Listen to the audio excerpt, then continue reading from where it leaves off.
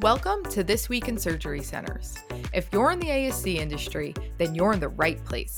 Every week, we'll start the episode off by sharing an interesting conversation we had with our featured guest, and then we'll close the episode by recapping the latest news impacting surgery centers. We're excited to share with you what we have, so let's get started and see what the industry's been up to. Hi, everyone. Here's what you can expect on today's episode. Marie Yarborough is the administrator of Skyway Surgery Center in Chico, California, and she's here today to talk to us about the top 5 KPIs that all ASCs should be tracking.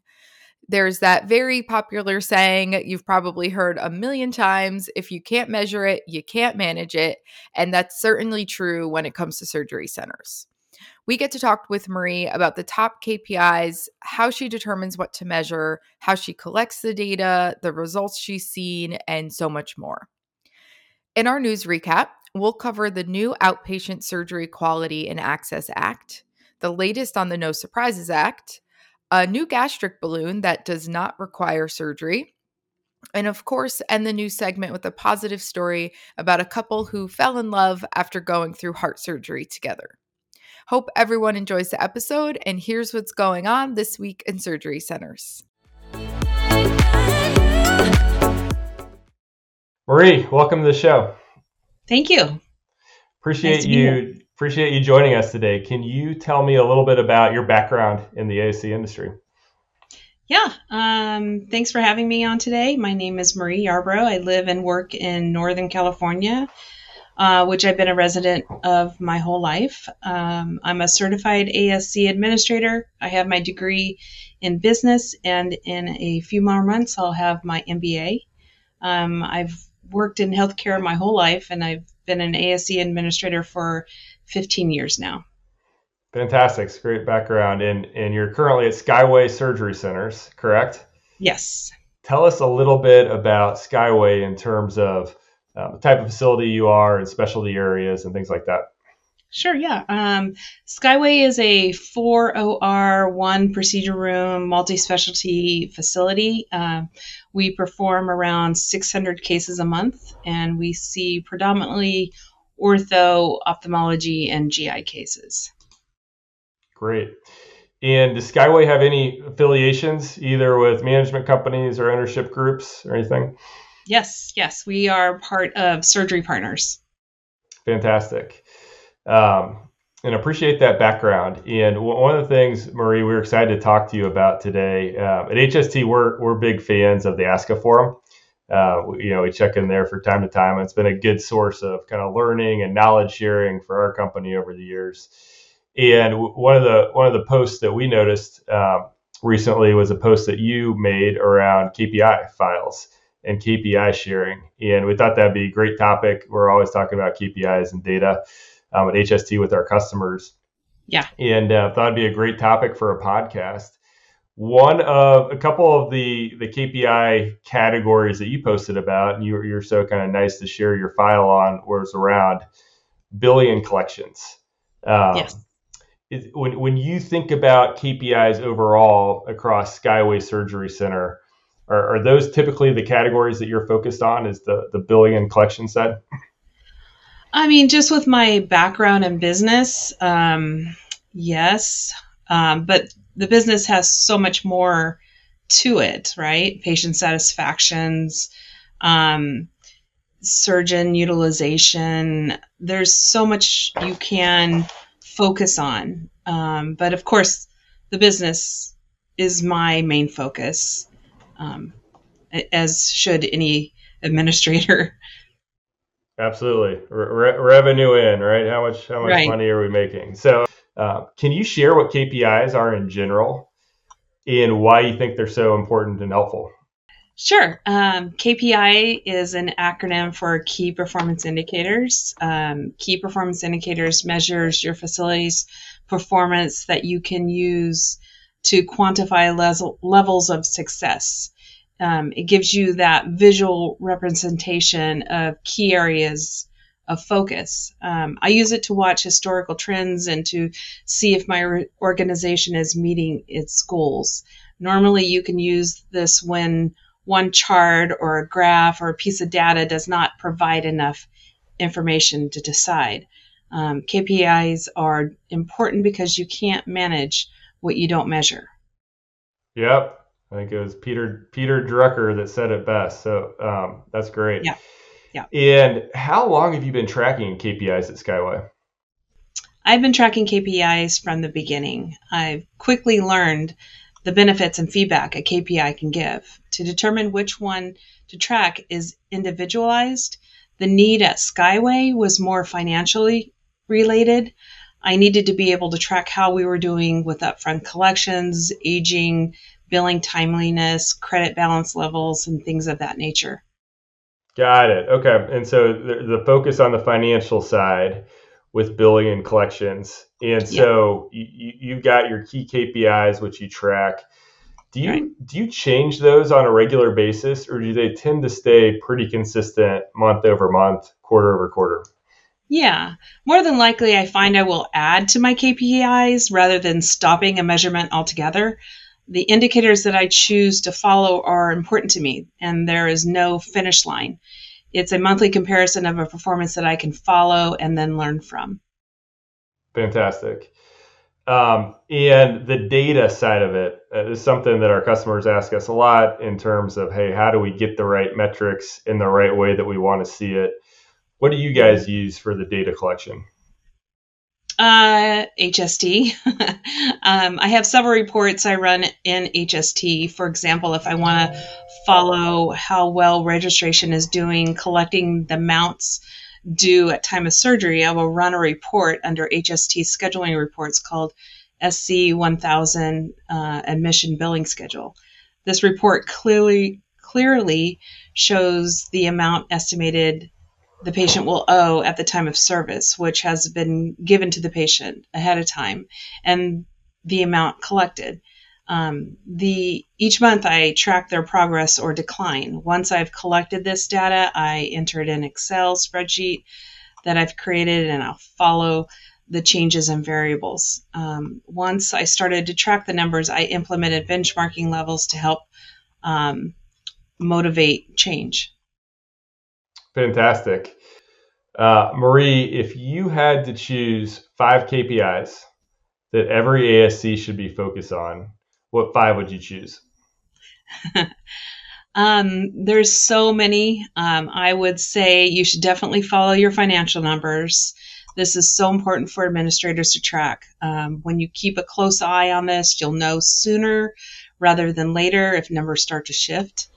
I would also track supply costs or operational costs. Track those numbers either by case or against revenue volume. Again, if you notice a shift, what happened? Where did the shift come from? How do we fix it? What are your options? In the long run, this is going to help those financial numbers.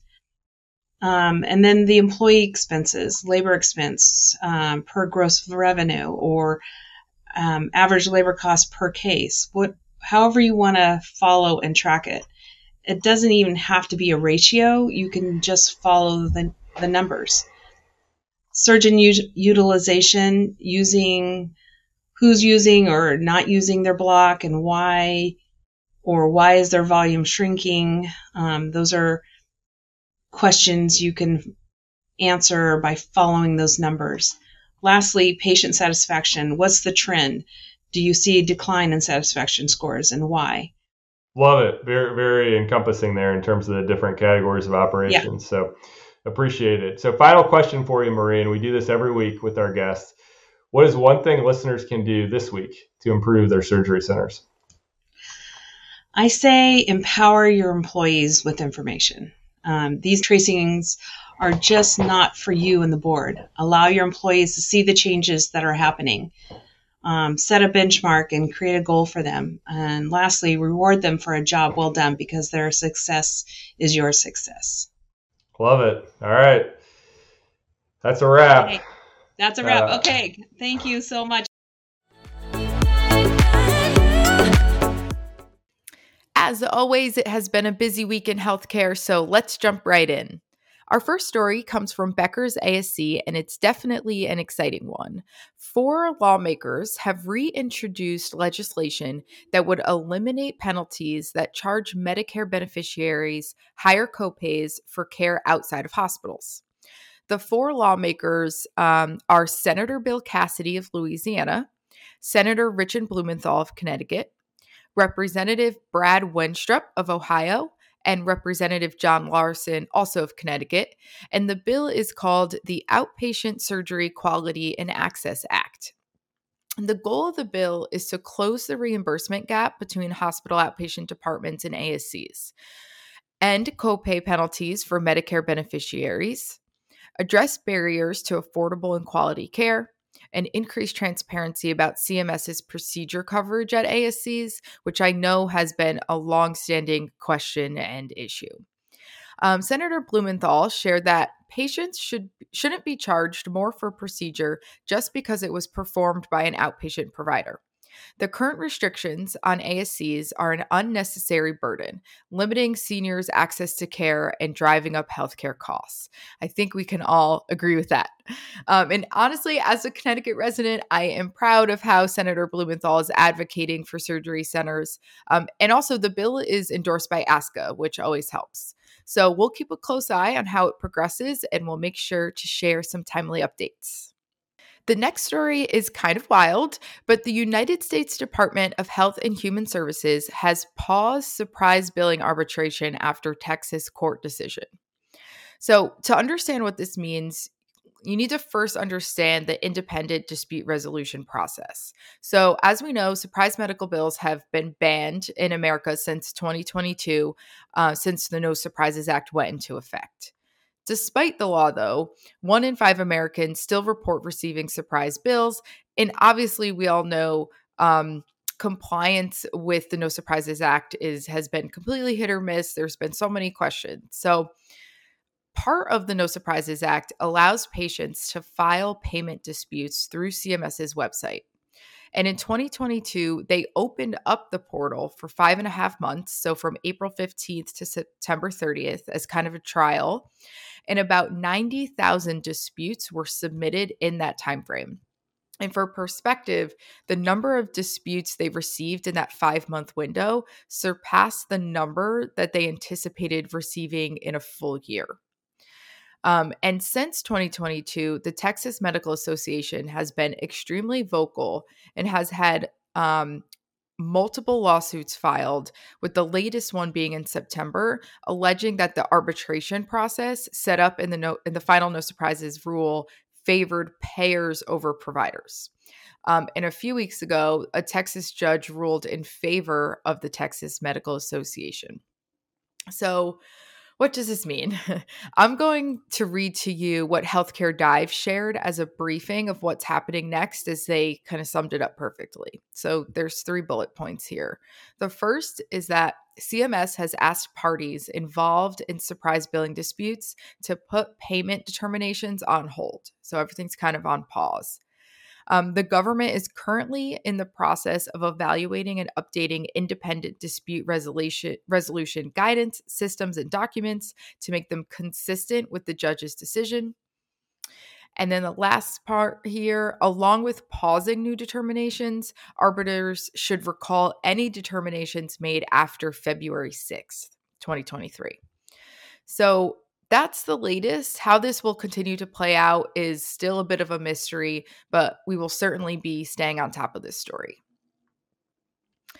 Here's another fascinating story from MedCity News. Allurion Technologies has commercialized a gastric balloon in the form of a capsule. Unlike traditional gastric balloons that are surgically implanted, this device is meant to be swallowed by the patient under the guidance of a clinician, of course. The balloon then inflates in the stomach and is checked by an X-ray to verify its placement. And they say that this whole outpatient procedure only takes about 15 minutes. But it doesn't end there. Allurion has software that helps physicians collect data and monitor the patient. And then the patient is able to download an app that will help them adjust and develop new food habits. The last step is after about 4 months, a valve opens and allows the balloon to empty and pass out of the body with waste. Kind of crazy. So the product has been trialed on over 100,000 patients and is available in Canada, Mexico, India, Australia, and Brazil. But it hasn't been able to get the FDA clearance in the US that it needs. It didn't pass their first attempt, and I believe they're going for a second round.